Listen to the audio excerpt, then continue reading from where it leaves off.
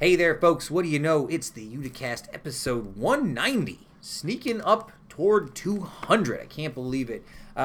This week, folks, I really can't believe it took us 190 episodes to bring in Brian J. Howard. He is the executive director of the Oneida County History Center. It was a great pleasure talking to him. Hope to have him back soon on. Also this week, we're going to talk about a variety of local stories. We're going to listen to the betting odds for the government shutdown, local law enforcement's discussion about legalization of marijuana, Hawaii raising their cigarette ages, a little bit of history lessons, dealers not being able to sell their cars, jobs for Netflix, and a little bit of a movie review at the end for you folks. All that and more on this week's episode. Like always, we are very, very happy to have you here. Happy birthday, Andy Sullivan and Carmen Famolaro. Oh, yes.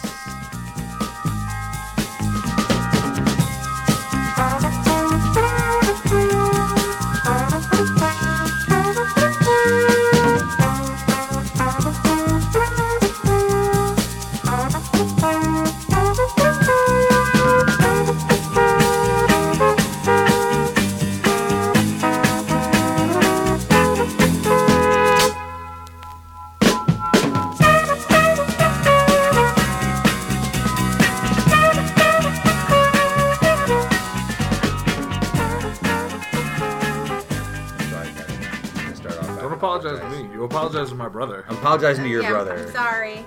Andy Sullivan, happy birthday. I'm sorry that we're holding your brother up from enjoying your birthday with you. It's all right. You know, it's never a hard in time for things like this. You just go over and, just have some dinner.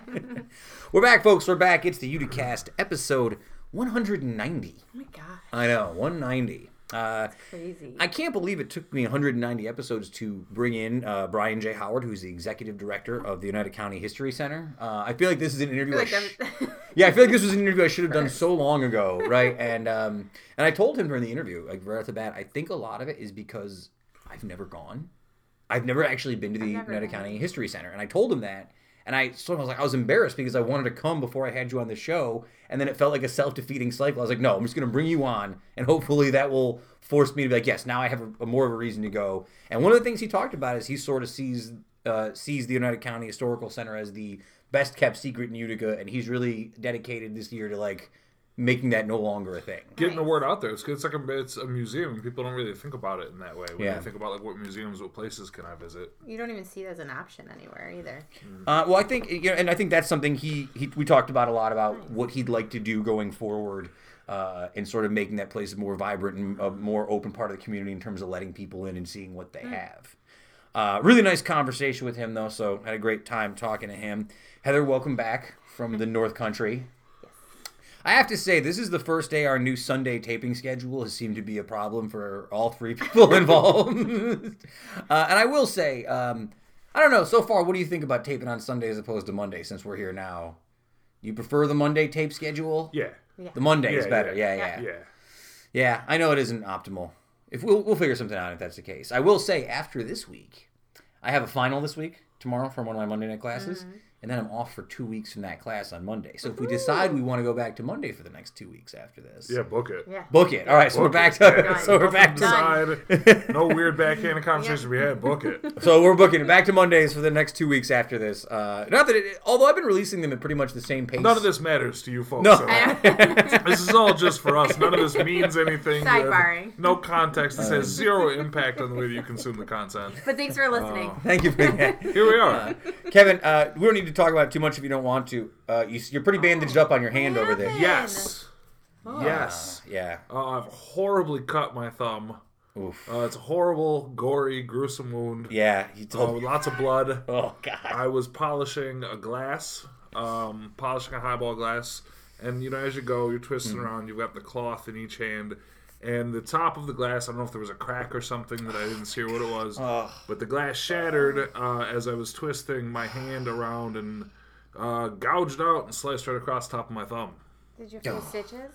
No. I didn't go anywhere. Oh. I just came home. I didn't go to work. You should have seen the lady at Walgreens, though, because I burst in.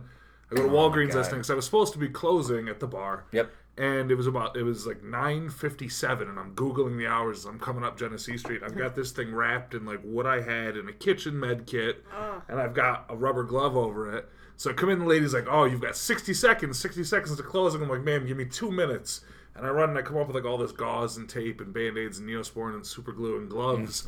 And I just plop it down while I've got like dried blood on my hand. And she just looks at me and she goes, "Having a tough night?" I go, "Yes, ma'am. Thank you for staying open." So shout out to Walgreens in South Utica. You keeping it going for everybody and all your needs. That gave me anxiety thinking about it. Like just the concept of slicing your finger on a glass. It makes me wonder if I'm somehow desensitized, because everybody I've talked to has reacted just like you guys are right now. I don't like it. Horrible and uncomfortable. Well, you should have been there when I was changing the dressing last night. I know. I should not have. Set up a whole operation. So, do you remember, Heather, this is a good story. Kevin, do you remember, you were there when I sliced my thumb open when we were kids. Do you remember this, when you took me to the hospital? I had a party at my house, Heather, my house on Valentine Bray when I was a kid. And it was late in the evening, and as a young man, I was somewhat inebriated. Let's say I'd had a few too many drinks, right? A few too many adult beverages. And I decided I was going to make a DiGiorno pizza that was in the freezer. So, take the pizza out of the freezer, put it in the oven, comes out 20 minutes later. However, looking good, smelling good. I try and cut through the pizza, and I go, that's weird. Pizza's not cutting. I lift it up, and I had left the cardboard circle on the bottom of the pizza. A normal person would have said, it sucks. Guess I got to throw this pizza out, right? I decided that the best course of action was to put the pizza on its side and take a butcher knife and try and cut the cardboard away right. from the pizza.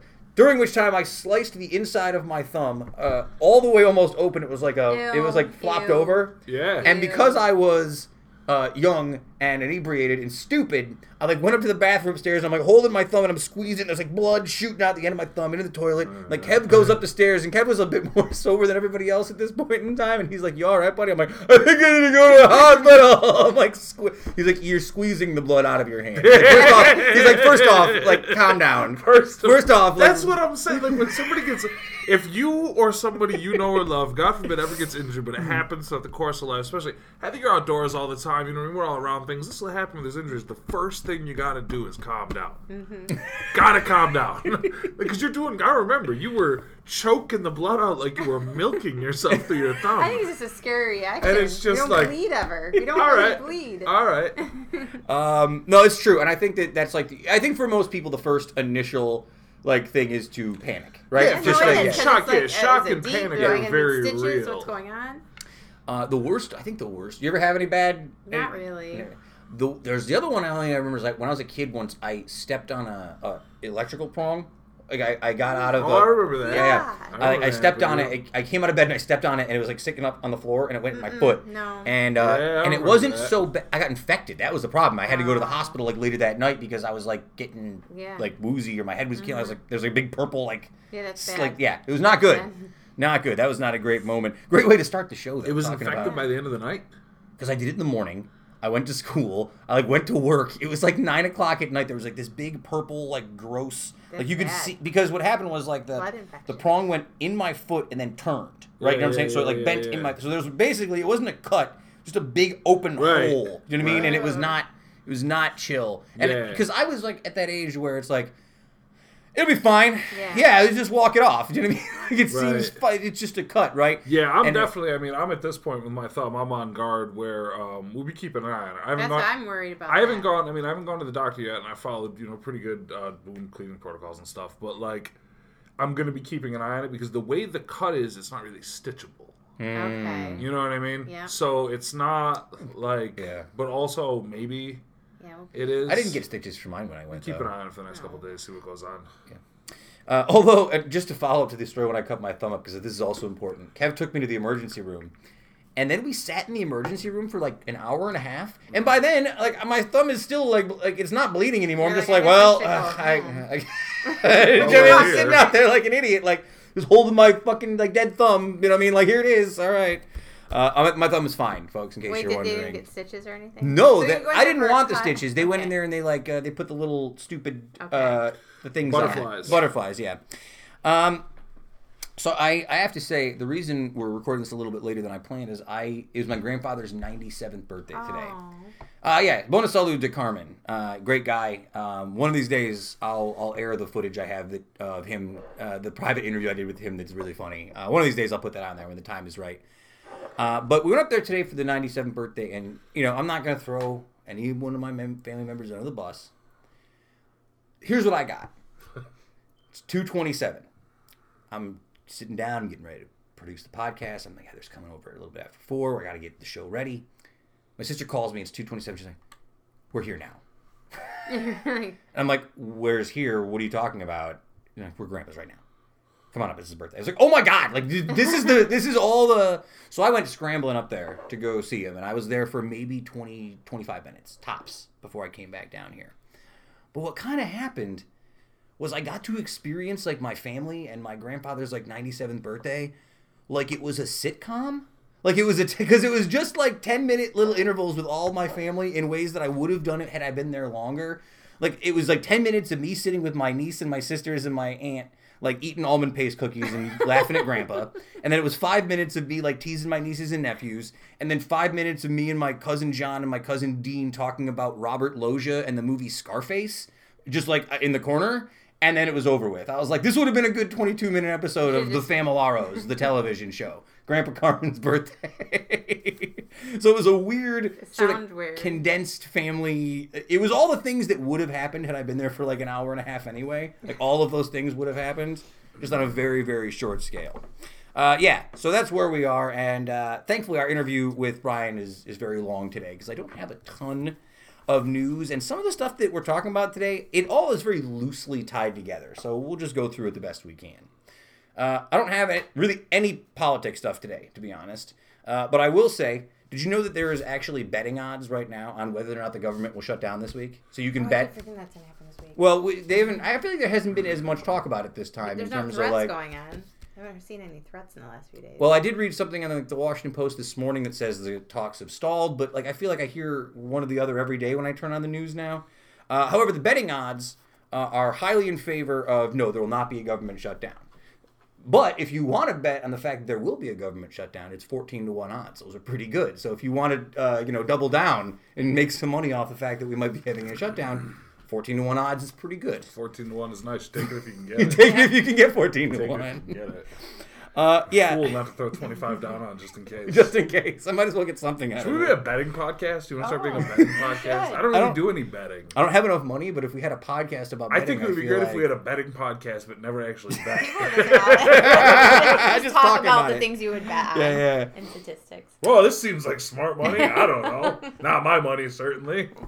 So I couldn't come up with a name for these 4 stories or a segment for 4 of them. They're all kind of loosely intertwined. When did we ever come up with it? I try and come up with like the tech corner or like, you know what I mean? I try and like group the stories in some area. Every like 3 months. Yeah, once in a while.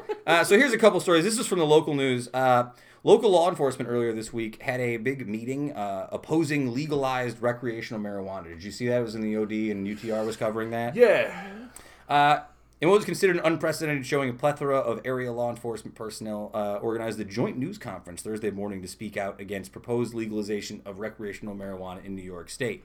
Now, I think that like with anything else, and I'm not knocking anyone for being cautious, because I do think that if they do decide to legalize marijuana, when they do, it should be done in like a real manner, right? They should be regulated the way that like cigarettes or alcohol is. It shouldn't just be like, here's weed for everyone, throwing weed into the streets, right? But I couldn't help but like read all the articles about this and watch it and just feel like it was old men yelling at the sky. That's all I could feel like that's all I could see when I was watching it. I was like, No, it's people yelling at their revenue. Oh, yeah, that's a great point too. They're yelling at their revenue because they want it. Because then if they can't pop people for, small amounts of marijuana and driving around different marijuana they have to actually work and find a mechanism by which to put certain types of people into jail for nonviolent marijuana offenses. That's a lot of revenue that comes out of a lot of these little, like, backwater, upstate towns and things that go on. It's disappointing to see, and it's disingenuous to be like, oh, if it happens, it's going to be the worst. Man, look at Colorado, look at California, look at everybody. Like, get with it. You're right. It is old men just yelling. Well, I thought it was interesting that the social media response, at least on Facebook and Twitter, from what I saw, was mostly like, I don't think that you guys know what you're talking about. Because the tide has shifted. Yeah. The tide has shifted. So you can either be ahead of it and get out in front of it, or you can be late to the table. Yeah. But you're going to have to come to that table one way or another, so you might as well lean into it. I did see people kind of like bagging on like UTR and the Observer Dispatch for like talking about this, and I'm like, well, you can't. It's not their fault for covering an event that happened. Like that's what the point of the event was. Like it's not. I thought that everyone was pretty like straightforward with the way they covered it. I thought it was weird that people were hitting them on that. That was an odd social media thing. No, people on the internet are generally the worst. Yeah, of course there were. Of course, there's people for every plethora of things, no matter what you could say. Especially when it gets to like local news, Facebook comment sections. Yeah, it's true. Those are the best, though. I've often been quoted as saying that Facebook is a sewer, but boy, oh boy, is at the bottom of the septic point of the sewer that is Facebook and social media. Which is funny because I think most people say that Twitter seems to be the bottom. Twitter's only the bottom if you take the world too seriously. I don't believe that anybody on Twitter is real. That's a great point. I could say like 40% is bots. Twitter's just a wild smashing of like words and colors. Twitter. No, you know why Twitter's not as much of a problem? Because there's way less like 62-year-old self-employed stay-at-home moms. There's way less like dudes out on disability mad at nothing in particular. There's way less horrible old folks. Yes, that's true. That's true. I feel like too with Twitter, it's hard for older folks to jump on. Like my mom tried to get a Twitter account, and then she like went through the process of it. And she's like, "It's just too much. I can't." Facebook was enough for them. Yeah, it's enough. Like Facebook was enough. With you take an old person, you try to put them on. You might as well make her try to be a blacksmith. Yeah, like it's just she's not gonna. She's not there.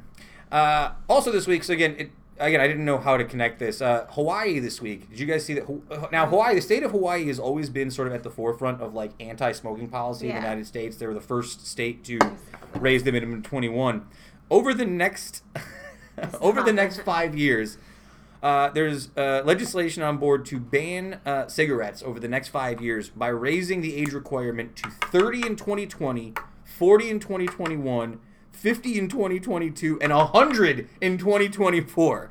This is definitely a story that's only for looks, right? Like, they're not actually going to pass a 100-year age limit, you think? Well, it's not. You glossed over the point right there. The 100-year age limit got you to read the fact that they're going to move it to 30. That's what I mean. And before, that's the stuff. Mm-hmm. And then by 2024, we'll call it 100 because that's silly, but, that's just a way to get pressed for the policy. My only thought when I read a lot of this was like the next line about it though is would exempt electronic cigarettes, cigars, and smokeless tobacco. So is it really just taking a shot at like tobacco, a big tobacco? It's a step. Do you know what I mean? You can't hit a grand slam every time you walk up to the plate. It's a step. Yeah. You know what I mean? If you're down by 5 runs, it doesn't mean you don't want to score 2 just because it's not 6.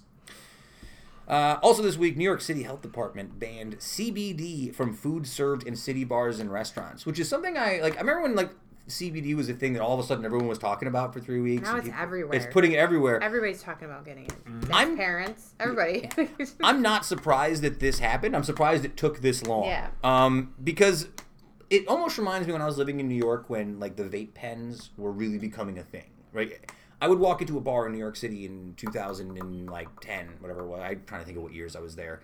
And people would just be open. And I know people's vape in bars now, but people were like out, like groups of people vaping in bars. Vape lords. Vape lords. Yeah, the vape lords were out there just in bars. Yeah. And back then there was it was like a 6-month period where it was legal to smoke and vape in these bars and restaurants.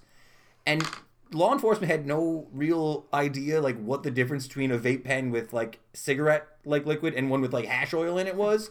So it was a really wild time in New York. Just like it seemed kind of like the wild west.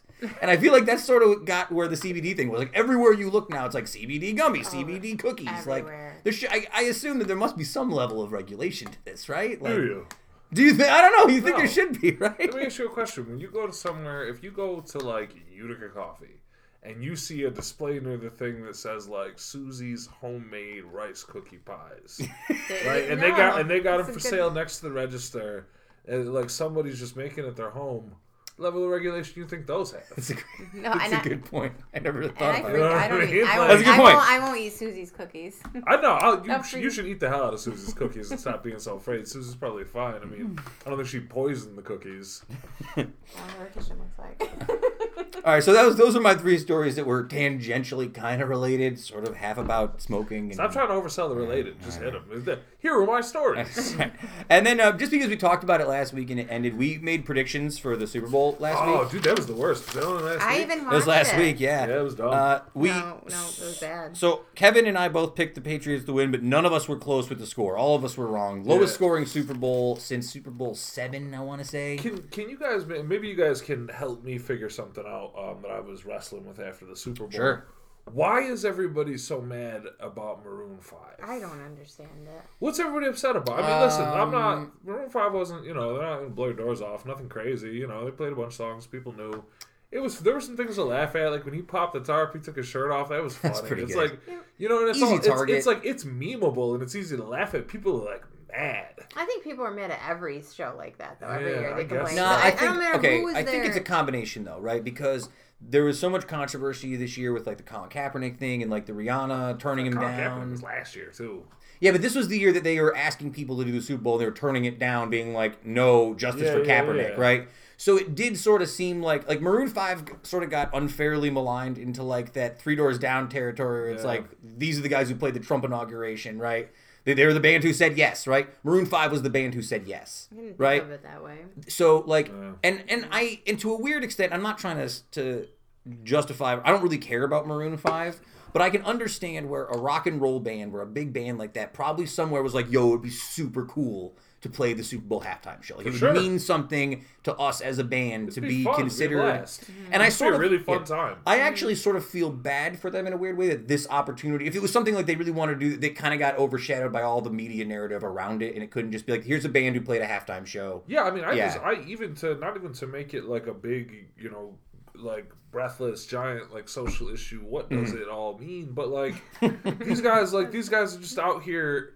They went, they played, they had a nice time. Like, leave them alone. I feel bad that they're getting their balls broke over. Like, yeah, they went out, did their goofy thing. They sell a lot of records. A lot of people like their songs. They should have done the SpongeBob. They should have committed to the SpongeBob thing. The That's the biggest mistake they made, because the SpongeBob stands on the internet are they're mad. They're it's a very, very vocal set of people, and you can't say we're going to do this thing, then do just a touch, and then just immediately left turn. And can I say, I think it was weird that no one was as excited to see Travis Scott doing sicko mode on the Super Bowl. What a weird sentence to say, and people were just like, "Nah." It's like, where's SpongeBob? I mean, like, it just really... It shows how messed up our world is right now. Our country is right now. No, I mean, yeah, sure. It was a fine Super Bowl show. Here's a couple things I thought were interesting about the Super Bowl. Nothing about the game, right? And I thought it was weird that even, like, people who, like, root for the Patriots didn't seem, even at this party, all that excited when the Patriots won. It didn't feel like anyone really cared one way or the other. And I don't know if it was a symptom of the game being so low scoring, because most people felt like the Patriots are going to win coming in because of all the talk. I don't know. It was a lackluster Super Bowl. The only other thing was there was the queso gate with the lady from Fox News who put up her disgusting queso dip, and then people on the internet were making fun of her for it. That was pretty funny. I didn't see that. I missed that one. And then the Bud Light ad where they were making fun of Miller Lite and Coors Light for using corn syrup, and then Bud Light got crushed by the big corn came after them all over the internet and social media. I mean, to be fair, like in a race to the bottom of all companies and people that I don't care about there, the corn lobby. The corn lobby. The corn lobby's got to go. Like, the corn syrup's not good. No, you it's shouldn't bad. be messing with it. And everybody's messing with more corn syrup probably than they think they are, than we know we are. But yeah, corn syrup's bad. But like, Bud Light's bad. It's not good. So yeah. Yeah. That's our Super Bowl recap. That's all I remember. The Grammys it's over. The Grammys are tonight. Do you want to make any wild predictions about the Grammys, since no one will be able to call us on it? I forgot the Grammys were tonight until like an hour ago. Yeah, like right before I got here. I assume Taylor Swift will win something. There's my prediction for the Grammys. I don't even know if Join Sam immediately following this for his 4-hour Grammy, his secret 4-hour Grammy breakdown podcast episode, where he'll give you live developing odds on everything, including the technical categories that aren't even on TV. It's true. All right, so let's go to this week's interview.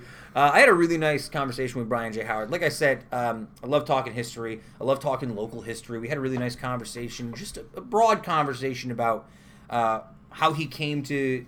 He's one of those interesting people where he has a history degree but didn't want to teach. So we had a really nice conversation about people who were like into history but never wanted to teach, and sort of there's a lot of stuff we get into. It's very clearly two guys who love history getting into weird, nerdy rabbit holes. So I hope you folks enjoyed as much as I did. Brian J. Howard, Oneida County History Center. We'll be back in just a moment.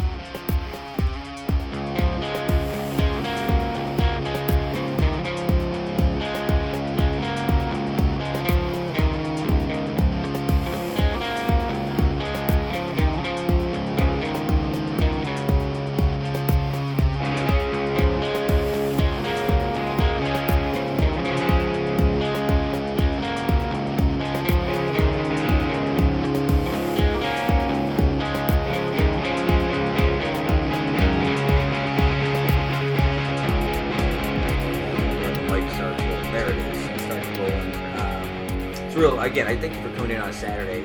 Our whole schedule with this show has been thrown off because I suddenly have grad school classes on Monday night now. Oh yeah. When we used to record, so everything is now pushed a couple days forward. Yeah. Well, it's nice because this time of the year we're open Tuesday through Saturday, so this is just another work day for me. Another work day. That's fine. I'm glad that I'm not imposing on you, and I appreciate that.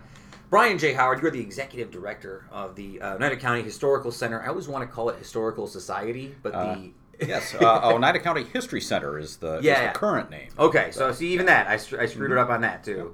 Yep. And I see you guys all the time. You have a nice active Twitter at OCHC, so is it OCHC Tweets? Yeah. You got it. Yeah. Yep. I really enjoy you guys' work on there, and I want to thank you for coming down again. Now, I have a dirty secret to discuss with you. Okay.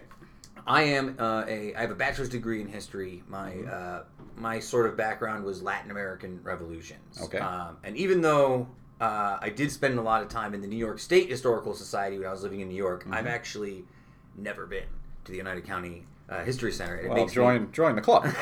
Well, I'm embarrassed because for the longest time I wanted to bring somebody from the center to the show, but I kept saying, like, I don't want to bring somebody on if I haven't gone down yet. But I've been so caught up with everything else in life that I was like, it's the time. Yeah. So we'll talk more about how long I've been there, but I can tell you, pretty much every week, if not every week, every other week, we've got somebody that walks in and they say, wow, I've walked past this place for 30 years, or I grew up here and I've never been, and I hear it all the time, and I've described this as the best kept secret in Utica, and I've also described my goal, one of my main goals, as no longer being the best kept secret in Utica. Getting kind of old after a while. And you've been here since we're going to get into that soon. You've been here since September of 2007. Correct. All right. Very cool. Now I have some questions about your background before we get into that, so people can get to know you a little bit. I did a little bit of research as a history major myself. So correct me if I'm wrong on any of these things, and then you can embarrass me in front of our listeners. Okay. You are initially from New Berlin, New York? New Berlin. That's your first correction. All right. The pronunciation. New Berlin. You can always tell somebody that isn't familiar with New Berlin because they call it New Berlin. Okay. Yeah. Yep. Down awesome. in Shenango County. And the most recent census poll I found there was 2,682 was the population. That was in 2010. Sounds about right. And I always ask people, because I tend to get people from both sides of the spectrum in terms of where they grew up, in terms of city size. How do you feel like growing up in sort of a smaller, more rural community affected you growing up? Did you like that sort of open, like small population sort of closeness? Well, really, when you have no other frame of reference, it's hard to compare growing up somewhere else. I was actually born outside of Chicago, Illinois. Oh wow, really? But, so my research is already wrong twice. Yeah, but I moved to New Berlin where my father had grown up when I was like 2. So, growing up in a small town, I think you're, in one way, you're inherently limited in your life experience unless your family makes it a priority to get you out and to see the world. And, my parents did that to an extent, and I certainly appreciate that. So on the other hand, it is inherently, I think, probably safer and a more secure environment in which to be raised. Mm-hmm. So I came out of there, probably in retrospect, probably pretty naive about a lot of things. Like when I went to college, I met people from all around New York State, really for the first time. I mean, I'd met people before, but I never really interacted with them. That seems to be pretty common with a lot of my friends in this area. I grew up going to Proctor High School, which was a massive high school to go to. It's easy to get lost in the crowd. But when I went to to a larger college, it didn't feel like a huge shift in dynamics from one to the other. Whereas a lot of my buddies who went to like Notre Dame or Woodsboro went to a big giant school, like, whoa, I'm sort of blown away by the world around me. Well, I didn't step too far away from my upbringing. I went to SUNY Potsdam, which was a small school. Yes, it's 92 class. I did a little bit of research. Yeah, on that too. yeah. Now, I got to ask, just before we get to college, 'cause I have some questions about that. Did you, were you the only child? Did you have brothers and sisters growing up? I have one older brother. He's 2.5 years older than I am. Oh, so that's pretty nice to have somebody close. My sisters were like way older than me, so I feel like I sort of missed out on the opportunity to have like a close relationship like that growing up. Yeah, I mean, just like I think a lot of siblings, we pretty much spent our teenage years in mutual disdain of one another. That's important. And I mean, we're not particularly close today, but we do enjoy each other's company when we get together. I think that's pretty normal. So I also got to ask, you stayed in, I'm going to say it again, New Berlin. Yes. New Berlin. Okay, New Berlin. New Berlin. Got it. So you stayed in New Berlin, through high school, and then what were you did you have any idea what you wanted to do in high school going into college? What was sort of your plan going to Potsdam initially? Yeah, I consider myself very lucky, and when I look at friends and acquaintances, and now my own kids in particular, I kind of always knew what I wanted to do. I mean, not necessarily I want to work in a museum. Sure. I had a passion for history since before I can remember. Awesome. And I've been very fortunate to be able to parlay that into a career that does not involve teaching, which is, if you have a degree in history, quite often that's where you're going to end up. Yeah, as a guy who's in grad school for adolescent education, I think, and it's I just want to say real quick before I forget, because I think it's something I heard a lot as a history major when I got a degree in history was, oh, congratulations, here's a degree that you're never going to work in. Like 9 out of 10 history majors don't work in a history field once they get their degree. Yeah. And when I wasn't sure I wanted to go into teaching, when I was sort of on the outs, I ended up I tried to get into the Tenement Museum in New York City, and that's where I was there for about 3 weeks before they couldn't keep me on. Yeah. But it's interesting, you see sort of this... You see, there is sort of that connection between education and the people who are in that history field anyway. There is sort of a weird sort of sphere of influence that crosses over. Yeah, and I think you can probably expand that to a lot of humanities degrees. Yeah. I mean, if you get a degree in the humanities, teaching seems to be one of the most, if not the most common option. But I didn't want to do that, and I was very fortunate after I majored in history in college. Did fairly well. Was very fortunate to have been able to have gotten involved in a graduate level museum studies program, and from there I've spent pretty much the last 25 years working in the museum field in one capacity or another. Interesting. Now I'm very curious. So, executive director, you've been there since 2007. What sort of in between? Your class of '92 from Potsdam. 2007 takes you to the History Center.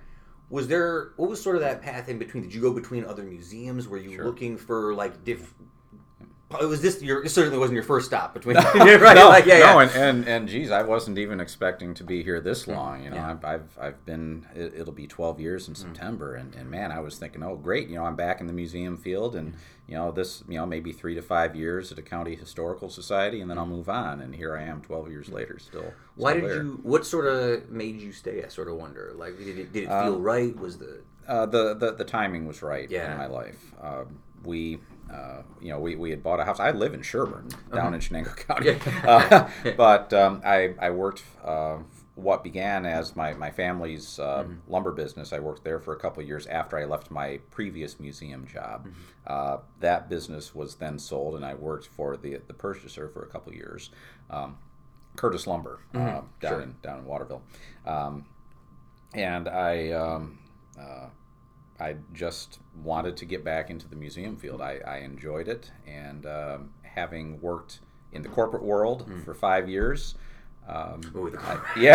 I came to appreciate it much more than I had the first 10 years I was out of school. So, and so the kids were little, but they were in school. We had bought a house a few years before I took the job. My wife works for NYCM Insurance, which is a local business. So it just made sense for me to make the long drive up here. And you were married since '95. I don't mean to picture. Do you have one of my photo albums here? Facebook's good for this, but the reason I bring it up is because I, as a guy who grew up with parents who were divorced. You know what I mean? I appreciate anyone who stays together for an extended period of time in this modern society.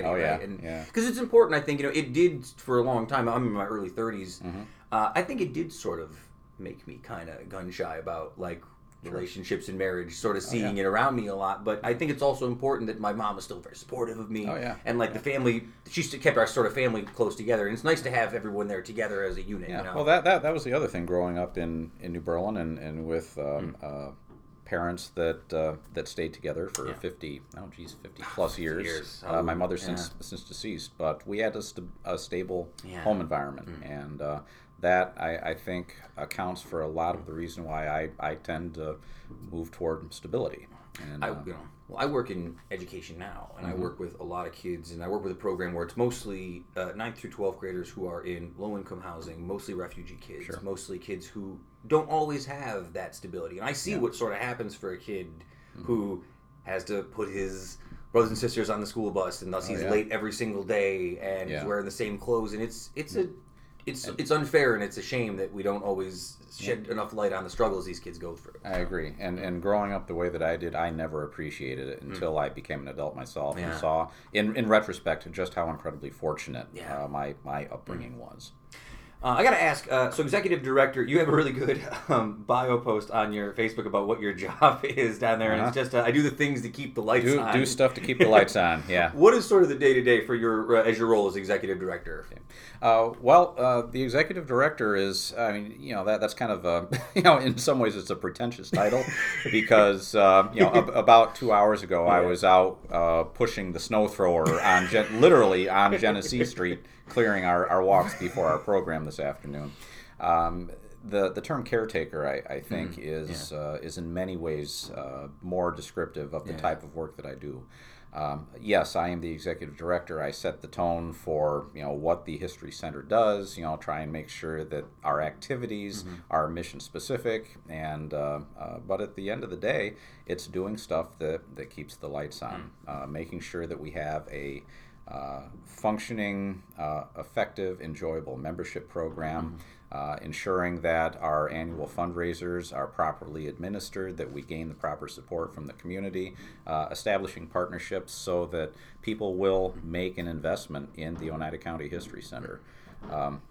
We are not a government entity. That's another misconception. Is that interesting? I was going to say, is it non-profit or is it? Well, we're a nonprofit, but we have not received a penny of operating support from the city, from Oneida County, nothing in years. Well, Thursday, March 21st, you guys have the telethon. Is that something that's yearly? Or? That's our annual telethon. Yep. I've been trying to tell you guys we should do a telethon. And speaking of partnerships, the relationship that we've had with WUTR has just been fantastic. I started. We had done one telethon before I started.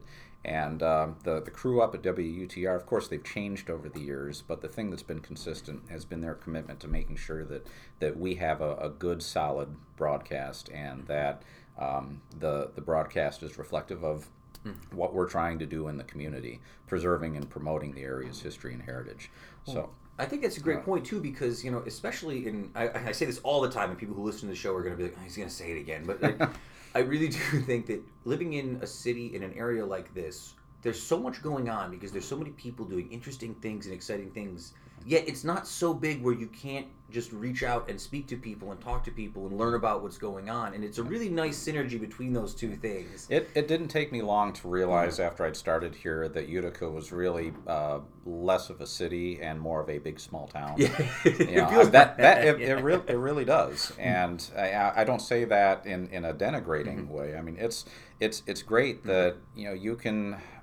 look in the news and see people that you know, and you can go to all of these events, and if you don't run into somebody that that either you know or more often that you've worked with, it's rare.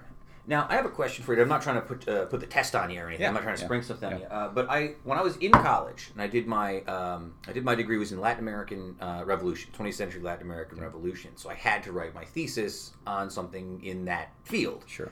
But before that, I had really wanted to write my thesis about the impact of the Erie Canal on upstate New York and how it developed the urban society, right? Sure. And one of the books that I fell across when I was doing my research was this book. It's called Cradle of the Middle Class by Mary Ryan. Uh-huh. I wonder if you've ever run across it in your time. I'm sure you probably have. I don't know if you ever... I have never seen this book before.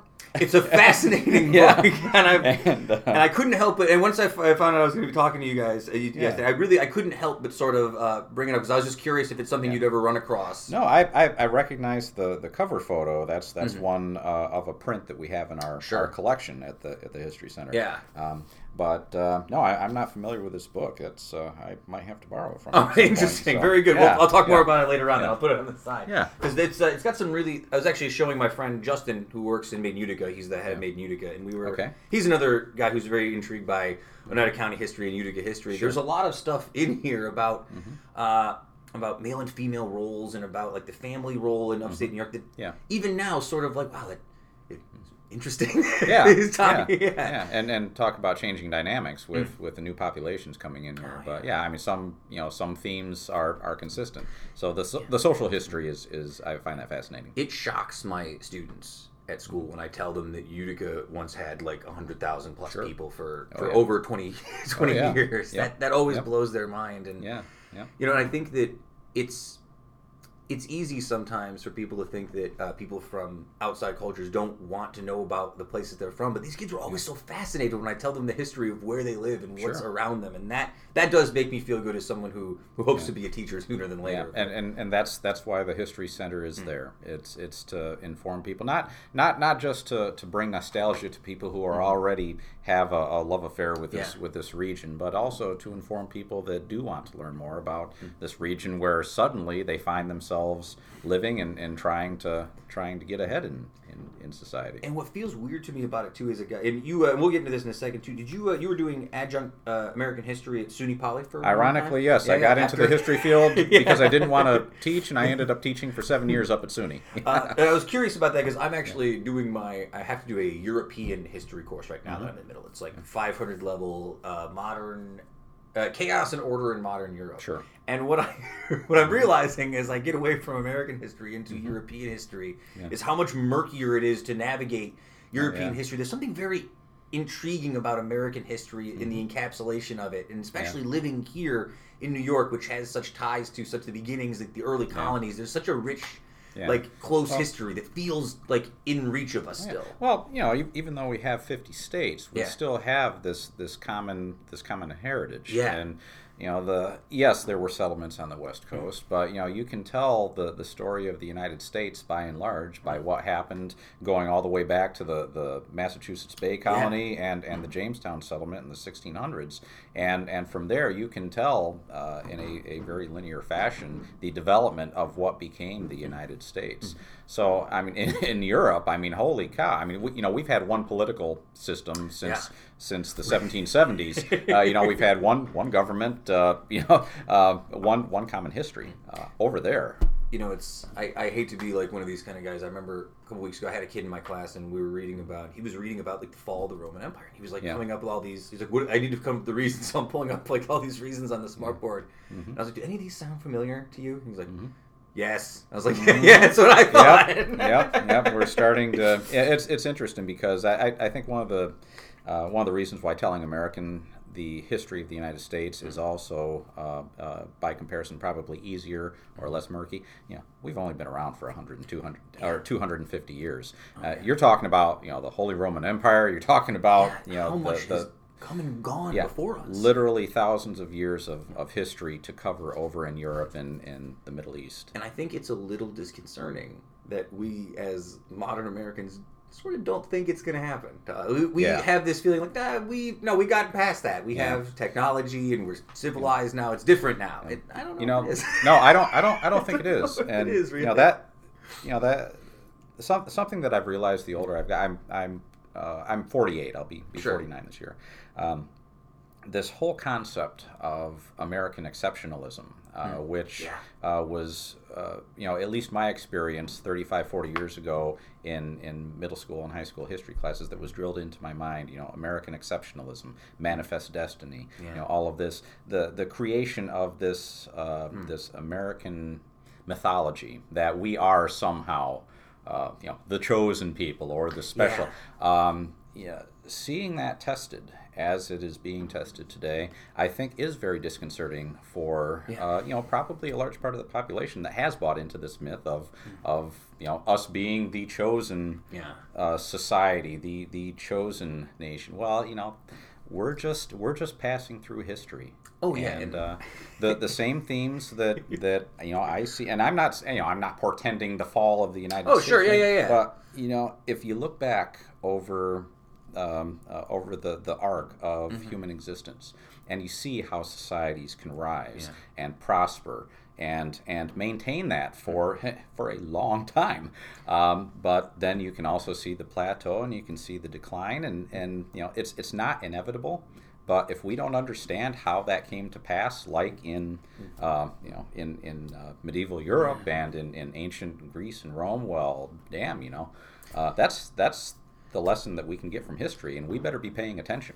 I'd like to think that people are asking questions now in ways that we didn't in the past. And one of the things I always think about in terms of our current political system, and I'm I'm a registered Democrat since I was like 18, right? Sure. When I came out of I think it was economics. Our high school economics teacher made us fill out the thing, and we all wanted to be independents when we were 18. We're like, well, why do we have to pick one of these or the other? Like young and idealistic. Yeah.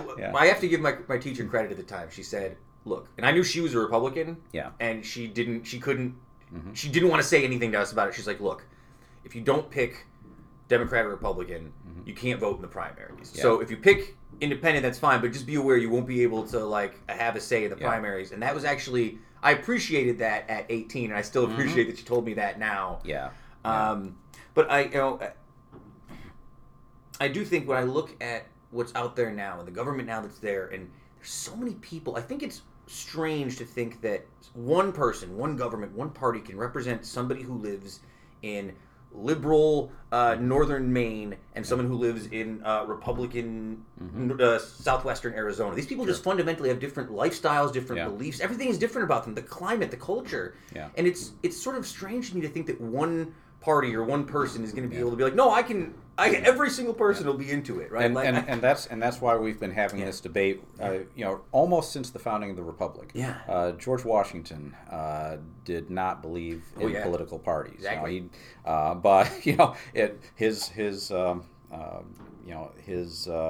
The people that followed him, John Adams, Thomas Jefferson. Almost immediately.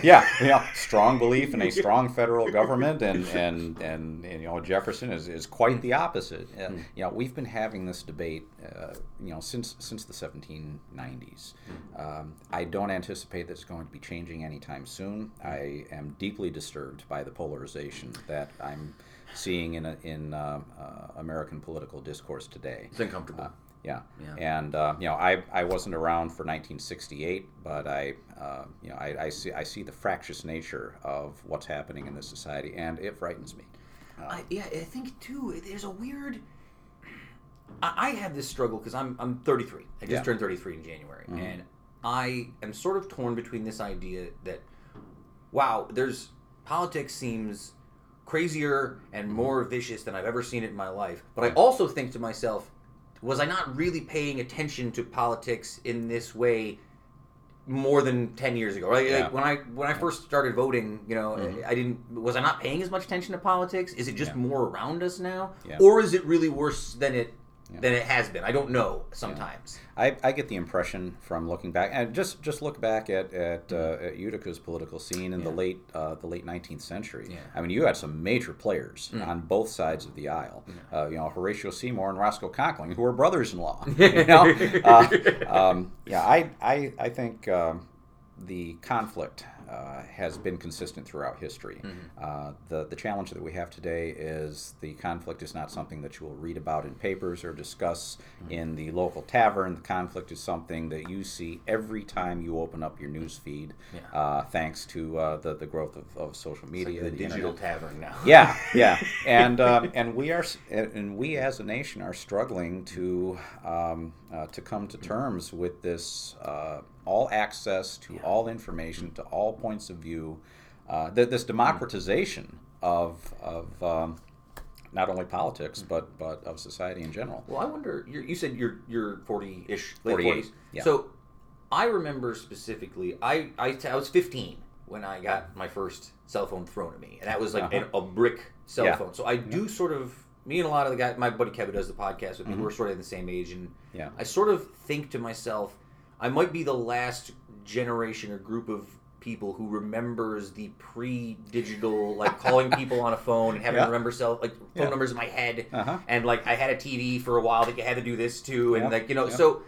But I do think that everyone now going forward is sort of this digital native in a way that they're born with this around them. They don't have any concept of what was before it, and it does make me sort of nervous when I see my kids today who are technically brilliant. They're great with computers. But if you tell them to stand in front of somebody and ask them what they're all about, they can barely function. It's very difficult for a lot of. And I don't want to paint all of the younger generation with this broad brush, but I think it's very difficult for a lot of kids who have grown up with a screen literally in their hand or at within their reach to interact in a what we would consider a traditional face-to-face fashion. Something as simple as eye contact. It's not something that they were really had to learn. It is an argument that teachers have today. Do we have to have a sort of a separate class now for life skills, like learn how to talk to people, have like a speech and debate class, have some sort of communications or like general basic knowledge skills? And it seems sad, but like it would be beneficial to a lot of these kids. To be honest, I think we've always needed it, even before the internet. Beforehand. I chuckled when you said you felt like you were the last generation to remember having to call, use a corded phone and all that. I used to say that to my students up at SUNY, and I remember the days where we did have 3 channels before cable television, before the Atari 2600 comes out in 1980 or 1981. I remember we used to go to the park, but it's the risk that you run when you talk about, and this is one of the lessons of history, I think. The risk that you run when you talk about the past, which is already fixed and can be assessed and analyzed, is looking at it through rose-colored glasses. And that's a great point, too, because I talk about this all the time with my niece and nephew. When I was 12, 13, we would be out in the neighborhood running around. There were no cell phones. If my parents wanted to get a hold of me, my mom would have to go on the front yard and yell my name down the street and say, "Come back, it's dinner time." And we had that level of freedom because there felt like safety. It feels like in time, I always go back to like 9/11 as this moment where the world had this big shifting moment where everyone felt like it was less safe. And I don't know if necessarily that was the only thing that happened, but that seems like a good cultural marker. That was the trigger. Where it does seem like now you don't want your kids just roaming around in the streets doing kid stuff. And it feels much more restrictive since then in terms of how far we're willing to let people have safety and freedom and space. Well, the flip side, though, is that access to every scrap of information that humanity has compiled in the entire history of humanity at your fingertips. And yes, that can be, there are some negative consequences, but man, this is just an absolutely incredible age in which we live. And you can't have it all. And I hear a lot of people when they come into the history centers like, oh, I remember this, or I remember that, and there's that kind of that notion. Oh, why can't it be like this? Why things were so much better. Well, you can't go back. Yeah, things weren't always better. Some things today are really fantastic. But I think if you ask most people, like if you go back to some other time, if you had a time machine, you could go back.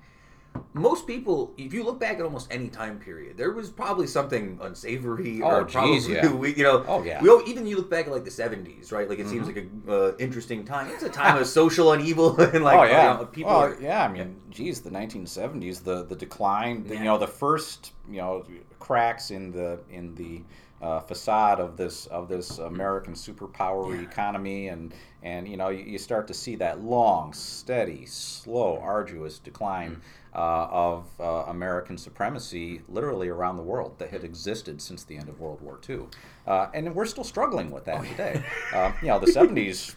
You know, and not to mention the fashion, but man, that was just horrible. Well, see, growing up, I grew up I was born in '86, so I tend to think of '86. Yeah. So I tend to think of the '90s as sort of the late '90s and then I guess some of the early 2000s as sort of the formative generation on my history. And I think people sort of look back at the '90s right now with sort of like a rose-colored glasses. Seems to be pretty. I will admit I'm guilty of that as well. Yeah. You know, if I had to go back to a time in my life where things just seemed to be clicking. And I mean they're very good today. Oh yeah. But you know the 1990s, you know, especially before kids. I love my boys, but my wife and I were both college graduates. We were both gainfully employed. Yeah. You know, we had all of this potential in front of us. We didn't have the dark specter of 9/11 hanging over. You know, and informing pretty much everything that we did. You know, it was this halcyon time. But again, Brian, I feel like we could go for a long time on this, but I do want to get into a couple things about the History Center in general because I did write a bunch of stuff down here for you. So I saw that you guys you did your 2018 Historical Hall of Fame and Living Legends inductees, and I won't go through the entire list. People can go to the website OneidaCountyHistory.org and read up on everybody because it's really great. But I'm sort of curious on what's that sort of process look like? How do you guys determine like who's going to be in the Hall of Fame? We do not have a written criteria for the Hall of Fame or for Living Legends. The general expectation is that people who are inducted, I mean anybody can be nominated, but the people who are inducted are people whose activities, achievements, or contributions to the community have either reflected positive credit upon the Oneida County and the Greater Mohawk Valley, or have made this region a better place to live for its citizens. That's about as hard of a criteria as we have, and you know that opens us up to a lot of people who you know, business leaders, humanitarians, athletic figures, you know, people who have somehow. When you look at the history of the Mohawk Valley and you ask, you know, what's great about this place? You know, what did this place ever do? You can look to these people and you can say, this is what we produced. This is how our region came to be and why people still want to be here. I'm just going to read off a few things. You guys have you have a 5,000 square foot gallery, multiple exhibits running concurrently. Yes. Admission is free and open to the general public. However, donations are strongly encouraged, which is pretty common with most museums over the years. Yep. You did mention you guys have membership packages available. We sure do. Yeah. Yep. We have anywhere from 400 to 440 members at any time during the year. An individual membership is $40. A family membership is $70. And then we have corporate memberships. We do offer lifetime memberships as well. People will get a newsletter 4 times a year, and we try to put as much historical content into the newsletters, not just administrative news for the center.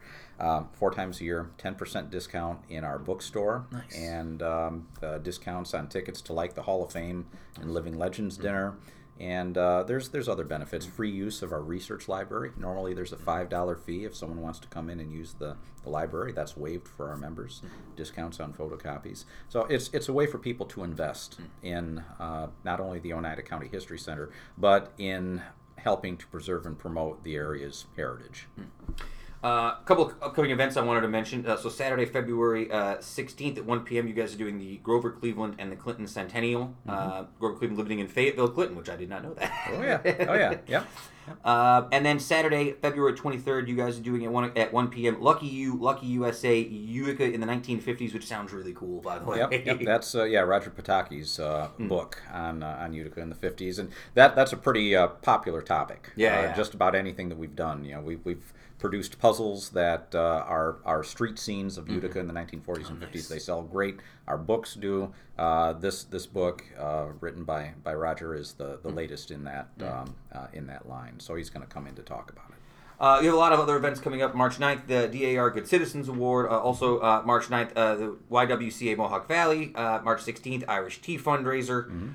Saturday, March 13th, Greater Utica Chamber of Commerce Business After Hours. Yep. And then, of course, Tuesday, March 21st from 6:30 to 8 p.m., the OCHC Telethon, which I'm sure you guys are getting very excited for. Looking forward to it. Yep. I can't leave the conversation about programming without recognizing our community outreach coordinator. Sure, of course, absolutely. Rebecca McLean has been with us about 3 years, and she's the one who is responsible for lining up the vast majority of our public programming. Oh, nice. And advertising it via social media and our traditional media channels as well.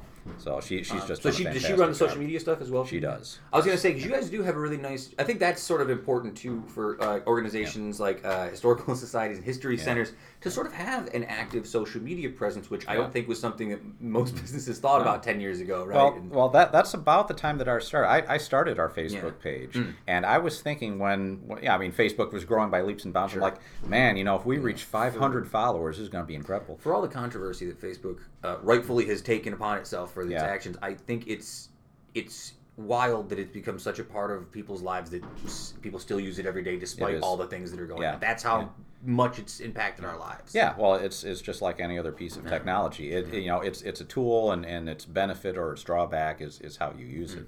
I am amazed. We have almost 6,000 Facebook followers. We're a county historical society. We've got. I was thinking 1,000 would be out of reach, and here we are, thanks to Rebecca's work and the work of some of our fantastic volunteers, helping to post photographs out there from our collection and other documents. We've amassed this huge following. Brian, I've kept you much, much longer than I told you I was going to, so I do apologize for that. Before we go to our lightning round questions, I just want to say people can follow you on OCHC Tweets on Twitter. You guys are on Instagram. You're on Facebook. Yes. The website is oneidacountyhistory.org, so check out their website with all the... I found all the events on there. You can go dig through all the details. I won't go through everything right here. But again, I want to thank you for spending time with us today. Please. Are you ready for some lightning round questions? I'm ready. Brian J. Howard, Executive Director of Oneida County History Center. These are the same 6 questions we ask everybody who comes on the show, starting with this one. When you wake up in the morning, how do you take your coffee? Half and half. Half and half. So not a black coffee. No, not a black coffee, man. No. We've had a good run of black coffee only people, and it makes me feel upset about myself because I've never been able to fully commit to black coffee. I've sworn off the sugar in the morning, but I got to have the half and half in there. That's fair. It's a little more palatable. I think sometimes when people my stomach gets rough if I drink too much. If I drink a hard cup of black coffee after a while. Same here. Although I have this, my buddy bought me coffee. Mm-hmm. It's a strong flavored coffee. Uh-huh. I'm not sure how I feel about it. Yep, I'm good with just good with plain coffee and half. That gets me going in the morning. What was your first automobile? Oh, geez. The first one I drove was a 1984 Ford Escort wagon. Escort wagon, The first one I owned was much cooler. It was a 1978 Camaro. Ooh, 78 Camaro. That must have been quite the ride. Well, it was good, but it was during it was produced during the fuel economy era, so it was a beast. It was like 150 horsepower engine. It was nothing, but it was a Camaro, and I was a teenager, and it was great. You may or may not have taken your 78 Camaro to see it. What was your first live music event? Oh, man. The first one I went to that family didn't take me to was Aerosmith and Dokken. Yes. Wow. at the Memorial Auditorium in 1987. Aerosmith in '87 might have been. It was right after Permanent Vacation was released, and that had a number of Dude Looks Like a Lady was the big single, and Ragdoll and a couple others. So it was right after Permanent Vacation came out that we went to see them. Aerosmith, one of your big bands, or? Yeah, I've seen them twice, nice. And their 1975 album "Toys in the Attic" is still one of my favorite albums. I remember growing up, like my parents were mostly. My stepdad particularly was a huge Beatles fan. Like all the time, it was always the Beatles. And I sort of say, like, if you tell people the Beatles are your favorite band, it's like saying that like Citizen Kane's your favorite. We're like, okay, what else do you like? Tell me something else you like. But I always think that like getting a good basis for like rock and roll and pop music early was helpful for me. Like accepting stuff. I think Pearl Jam was the first like classic rock and roll band that really like. I tell you, I growing up in the 1980s, I really didn't like 1980s music at all. I was about the only person in my high school that I remember that listened to classic rock. I mean, my album, vinyl album collection. I got some vinyl out here. Full of Beatles, Rolling Stones, The Who, Led Zeppelin. And I still listen to it today. When I read Eddie Vedder's biography, he talked a lot about the Who was actually the band, like the classic rock band that they sort of agreed with in the way that like they didn't really care as much about like Zeppelin or those other bands, but the Who sort of had that mob kind of. And I always make that connection now between Pearl Jam and the Who for whatever reason. Well, and that's why I love 90s grunge also. Oh, yeah. I mean, Stone Temple Pilots for me. Underrated. Speaking of concerts, I saw Scott Weiland down here. What was it? 4 years ago? Not long before he died. Oh. But the coming of the grunge era just shattered the hairband era. Oh, yeah. And I'm still thankful for that. So the question I gave you earlier. If you got dinner with any person, living or dead, who is not your family, who would it be and why? Oh, man. I'm still thinking about it. George Washington would be one. Martin Luther King Jr. And Barack Obama. Love to talk to Barack Obama. I mean, I think with George Washington, I would say, well, what do you think? How'd it work out? Martin Luther King, I guess I would ask him the same question, and Barack Obama, it just seems like a guy you'd love to have a beer with. For Obama, I think, for a guy in my age range, I think Obama was the first politician that I was really like, oh my God, this guy, is the person who, like, where was this guy all along, right? Yeah. Even, 2008, I remember, there was the talk, and it seemed like it was going to be the Hillary, and the Hillary year that first time, and it was a force of personality, like nothing I had ever seen before in politics at that point in time, and I just... Well, I recognize that, anytime you talk politics, you're going to have modern politics, you're going to have polarization. Oh, yeah. But, to deal with the challenges that he had to deal with, a Congress that just laid down and by their own admission, resisted pretty much any attempt that he made to implement policy. To handle the challenges that he did with the class that he did, and not to mention it was his administration that took out bin Laden, which is fine with me. So I find him a fascinating character. Give me one book, album, movie, or television show you are currently reading, listening to, or watching. Oh, geez. Well, right now in my car, speaking of classic rock, I've got Elton John's "Goodbye Yellow Brick Road" in the CD player. Yep. Actually, it's funny too because I grew up as a Billy Joel guy because my mom loved Billy Joel, and I think it's one of those weird things. Like I grew up thinking, for whatever reason, that you couldn't like one or like you couldn't like Billy Joel and only one piano man, only one, right? Couldn't be the Rolling Stones or the Beatles. It's gotta be one. I don't know why that was in my head, but I think I slept on Elton John for many years because I was like, oh, I'm a Joel guy, I can't. Oh yeah. Well, speaking of concerts, I saw him at the Saratoga Performing Arts Center in 1989, and he no opening act. 3 hours, and at one point his band walks off the stage, and it seemed to be about 30 to 40 minutes. Yeah. It was just him and his piano. Oh yeah, I mean, seems like the consummate performer. I mean, his personal life has been a wreck. Depending on what time period we're talking about. And he does not look at all like what you would expect a rock star to be. But man, that guy is and like I said, I've got that in my car right now. Awesome. And besides classic rock, besides history, besides 78 Camaros, Brian J. Howard, Executive Director of Oneida County History Center, give me one more thing that you are passionate about. Endurance racing. I saw a little bit of this on your Facebook page. I was going to ask you. I see you do like triathlons.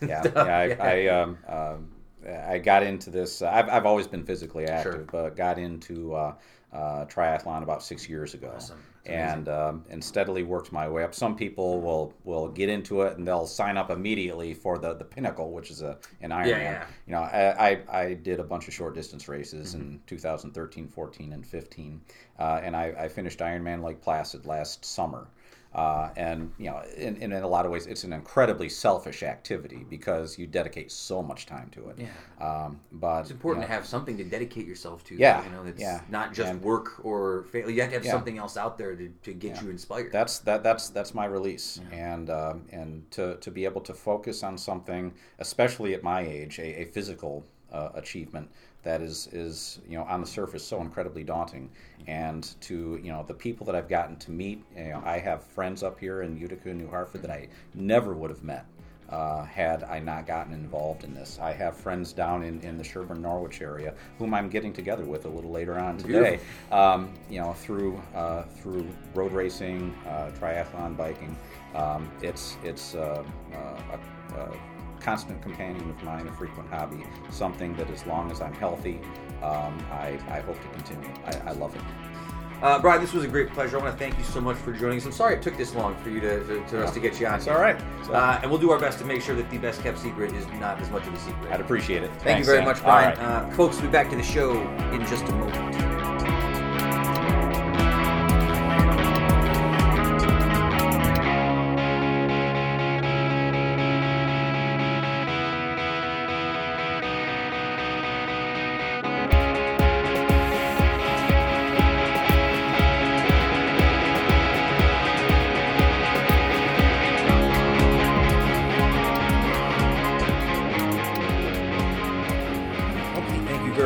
Again to Brian J. Howard. You can follow them on social media at OCHC Tweets on Twitter. They're at OneidaCountyHistory.org. They're at OCHC on Instagram. They're all over the place. I'll link everything afterwards. And we did talk a lot about history, and we're already later in the day than I'd like it to be. So I'm going to skim very quickly through our own personal history lessons for your guys' sake. Is this lessons about our personal history?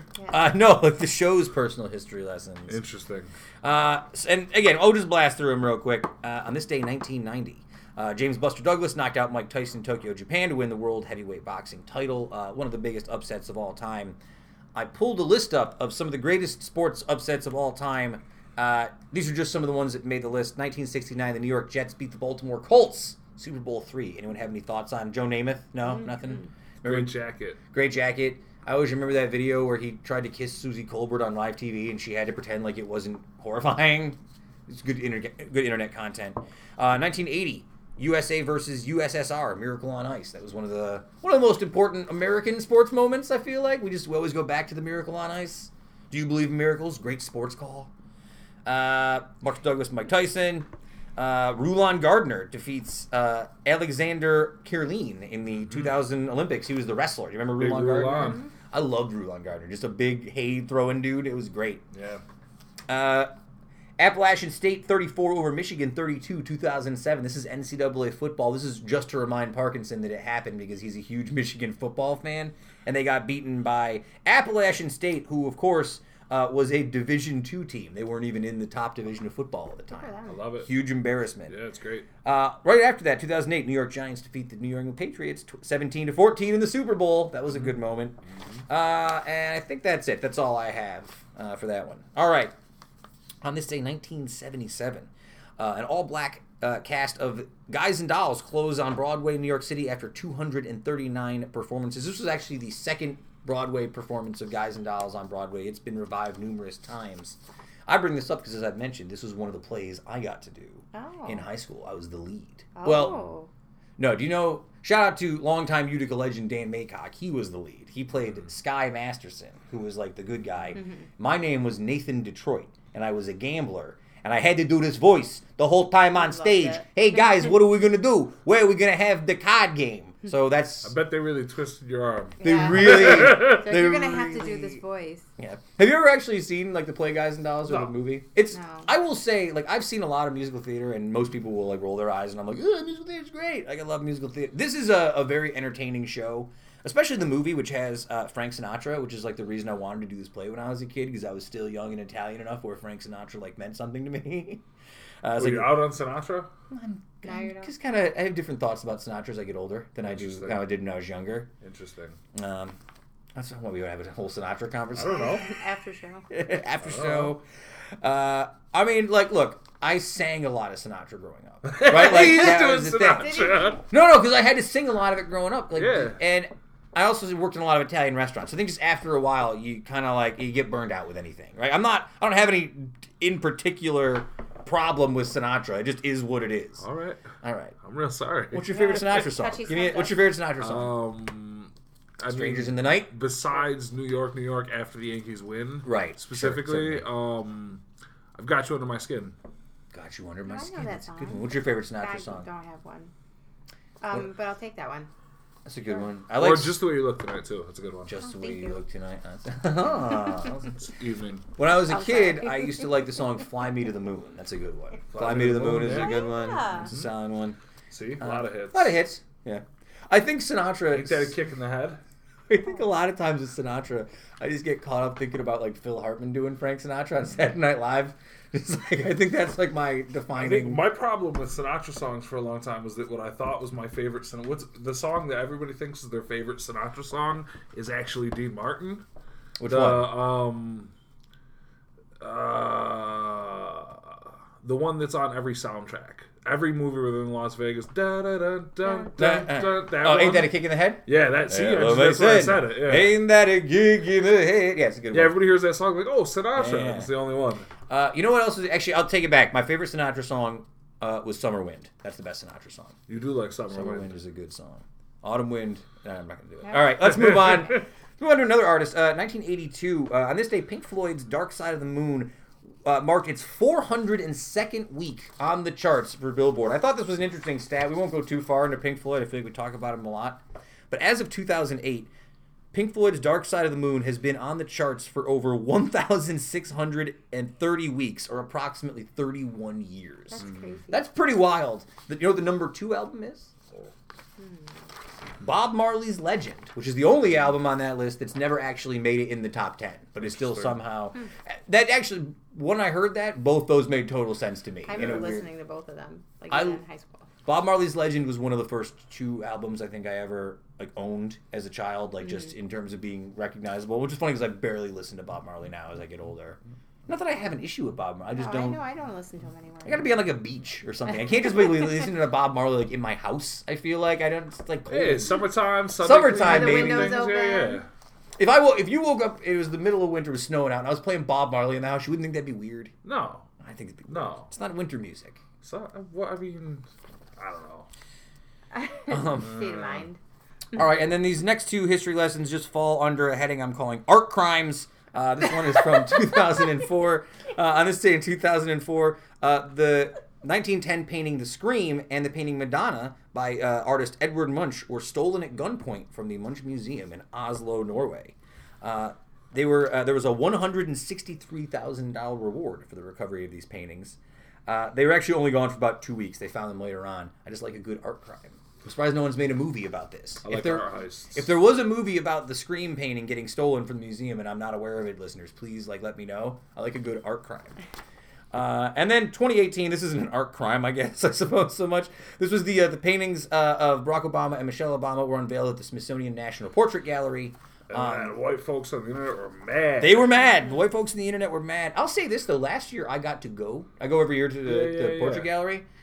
I don't think that I adequately understood the size of them. They are massive, massive paintings when you get to see them up close. And it's really... I think that's what was so stunning to me when I saw them up close. I'm like, wow, it's really intense when you look at them up close. And not for nothing, when you walk through the rest of the Portrait Gallery, a lot of the other pictures of the presidents kind of look the same. It's like old, stuffy guy and sticking his hand in his coat, or... I just got to ask. What do you guys think Trump's picture is going to look like? It's not going to be there. No, it'll be. I think it'll have to be. It's look there. incredible. He'll look amazing. Is he going to be like on a horse in front of an American flag eating a shirtless cheeseburger? Like, shirtless, it's going to be muscular body. Oh man. No, it won't be that far. He'll just look like he weighs like 220 pounds and like has his real hair. Yeah, it'll look. Skin tone. He'll look all muscular. So that's it. There's our history lessons for this week. We'll go through a couple lessons, and I have a new segment I want to do with you guys at the end. Okay. So here's another story about things millennials are ruining. Apparently, car dealerships. Have you guys heard that car dealerships are flush with unsold cars as sales expected to drop in 2019? Yeah. Because they're buying older cars? Well, nobody got any money. No one's got money. It's actually something I've always thought about when I was a kid. Like, you drive by a car lot, right? And there's like a million cars out there. How many of those cars are just not going to get sold? How many cars get made a year that just die on the lot? Do you know what I'm saying? Like, I always think about, like, do they send them back? No, they have like inventory. They just get kicked down the food chain. Yeah, they move them down to like different locations? You sell them off to different like. Yeah, you move them to like your auction house, you move them to your online sales, you move them to your bulk places, you move them down to like secondhand dealers, all different. And a lot of times they will know how many to order and what they should have just from. Yeah. So. Yeah. It makes sense to me that there'd be like a fleet. Oh, we just got in our 2009 Ford Tauruses. We got 50 of them. It's like, do you think we're going to sell 50 Ford Tauruses in this year? And probably. It was funny because we couldn't even find the color car we wanted at first. And you would thought, oh, brand new. Wasn't there a reason for that too? Like a lot of times they have cars out there. People buy car colors that they would never buy because it's the car that's there and available. And they might cut you a deal on it, right? Yeah. Like you got to push the passion plum this month. Well, you got to get rid of them. I just assumed because it was a brand new car that I could pick any color I wanted. No, you'd think so too. Like, I always thought it was that way too. They're like, I want a neon green car, and it's like, well, we only come in 3 colors: beige, black, silver, and red. It's like, ugh. All right. I guess you wouldn't want some wild colored car though after you initially got past the shock of it, right? It's like I want like a. Depends. I mean, it depends what kind of car it is. Yeah. That's true. If I had like a sports car, you don't want like neon green like Camry, but you got like a bright orange like I don't know like kitted out Challenger. That's probably okay. All right. That's true. Yeah. You got like some sort of like baby blue or like Torino green, like early 60s Lincoln convertible. Take that. That's fair. God, I can't imagine what it'll be like when I ever get enough money to go buy a new car. What a world that'll be. Like, wow. Like a brand new car, not like a used car. No, it's my first brand new car. This one? Yeah. Rub it in my face. I will. The payments are great. Make it about you, why don't you? Yeah, why don't I did. No, not you. I was talking to him. Oh, yeah, way to ruin that. Swinging right back around. So here we go. Here's another story this week. Let me know if this is a job you guys are interested in. Netflix is hiring binge watchers to rate shows and movies. No. Hiring people to view the massive amount of content they are dumping onto the streaming platform each month, and the person could be you with the title of editorial analyst, searching for people to view new content and write short analysis about what they watched. I feel like this, again, it sounds better than it probably is. Because you got to watch all their crap original content. You wouldn't get a choice. It's not like you're watching episodes of The Office, like, masterful. You know what I mean? Like, you know what I mean? Excellent work. I love it. They don't need more people to watch Friends and Stranger Things. Yeah, exactly. Like, you're going to be watching all that stuff. You know those junk trailers you get every time you turn it on for some garbage you're not even going to read the name of? Yes. You know it's junk, you're not watching it? That's the stuff. Yeah, no, you're That's right. what you're watching. I'd end up watching all sorts of crap. That's true. Yeah. It sounds better than it really is. Although I do think if someone said, "Here's some money to watch a television show," it's still probably better than any other job I could theoretically, right? All right. The new emojis are coming out this month, and finally, there's a period-themed emoji. Are you excited for the period emoji, Heather? Bring it on. I feel like I can't ask Kevin or myself because I have no use for a period emoji. Well, all I need to do is put that emoji down, and people will know not to bother. That's true. Yeah, leave me be. Yeah. That's what's going on. And then I put this one out here for you, Heather. Last week we talked about how there were all these different communities of vaccinators that were popping up, like these measles outbreaks were happening. Okay. This is a recap from that story from last week. Apparently, a heavy community of anti-vacciners had a 500% increase in vaccinations this week after a measles outbreak. Well, there you so go. Apparently, all it takes to get people back on the vaccinations thing is a measles outbreak. Then all of a sudden, people are back in on it. I just think that's so damn funny to me. I don't know. That's it. I just thought it was clever. They just got too much time on their hands. That's the problem. That is the problem. No, it's true, and I feel like that's the shame though. That's what it has to take for people to like realize that they made a mistake, right? It has to go all the way to like moving beyond like what people tell you and like facts and being like, you finally have to actually have like a measles outbreak. People be like, all right, maybe I should back off on this. I don't know. All right, so let's get it. I wanted to talk about this firsthand. Like I said last week, I've been trying to watch more movies. So I watched the movie Annihilation last week, and I made a big spiel about it here on the podcast. So Heather, you went out and watched Annihilation last week. And what did you think of it? It was weird. You did not like it, you told me. I didn't like it. It wasn't good, but at the same time, I couldn't stop thinking about it. Okay, for probably 4 or 5 days. Interesting. Yeah. So I was thinking that from now on, if I start watching more movies, I'm going to save about 5 minutes at the end of the podcast for us to talk about movies and make that more of a regular thing. So there you go. So that was. Do you have any more takes about Annihilation besides the fact I'm trying to figure it out. Did you like it? I don't know.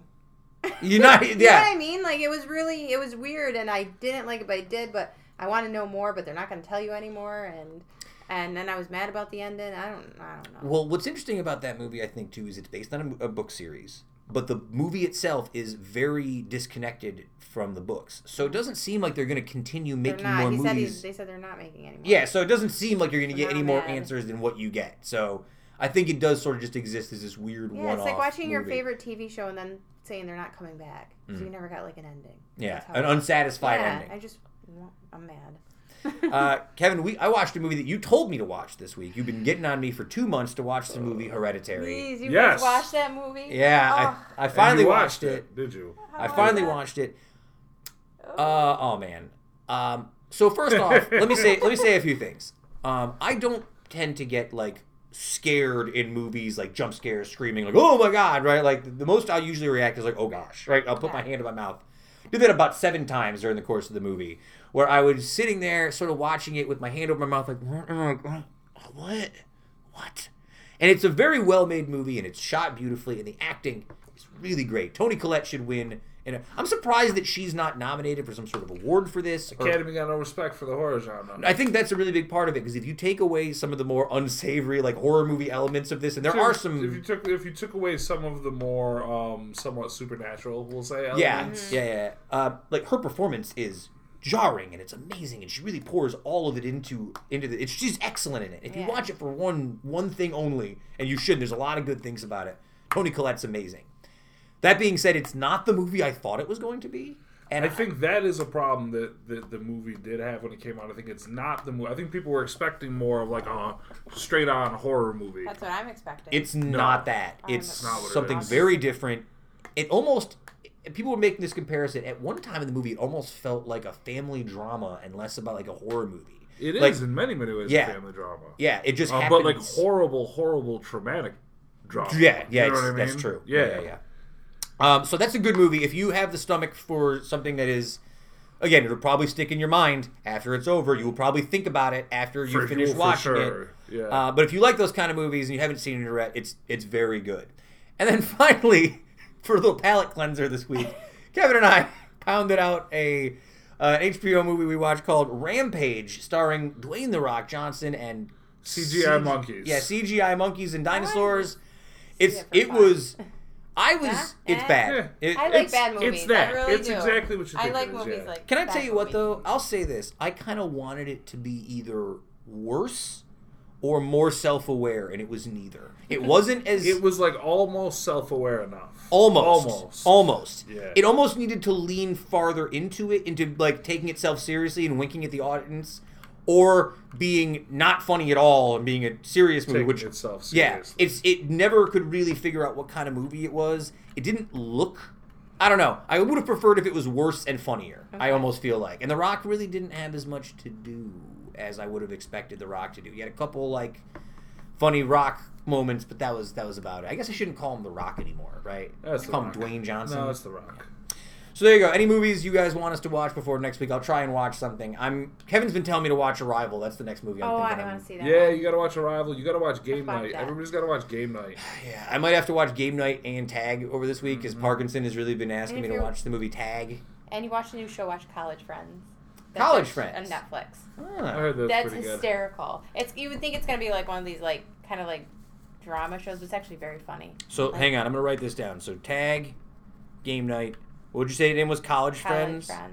College Friends. It's great. show. It's really good. And that's Netflix. And I also want to watch that Russian doll show on Netflix, which I've heard is good. Oh, I started watching that. Did you like it? 2 episodes, and yeah, it's pretty good. All right, so I got some stuff to do this week when I have some things to watch. All right, thank you again to Brian J. Howard, Oneida County History Center, for joining us this week. It was a great pleasure talking to him. Thank you to Heather. Follow Heather on Twitter at HeatherWaz1. Follow Kevin at _Kevin Sullivan. I'm sorry we held you up from your brother's birthday party. Tell him happy birthday. Obviously, from all of us, we love him. Great friend of the show. Great friend of us in real life. Yes. Yeah, great human being. Indeed. One of the best. One of the best. Follow me at the show SF Doom, or just don't follow Uticast at Uticast on Twitter. We are on Facebook, Instagram, SoundCloud, Apple Podcasts, Stitcher Podcasts. We're taking over the web. Sayonara Humanoids, keep it tight. Woodstock lives. I guess I'll watch some of the Grammys tonight. I'm gonna watch it. Dude, you're going to watch the whole thing. I really don't know. I want to see Miley Cyrus perform. Is she? Oh, is she on? I'll watch Miley. I like Miley. All right, we'll go watch Miley.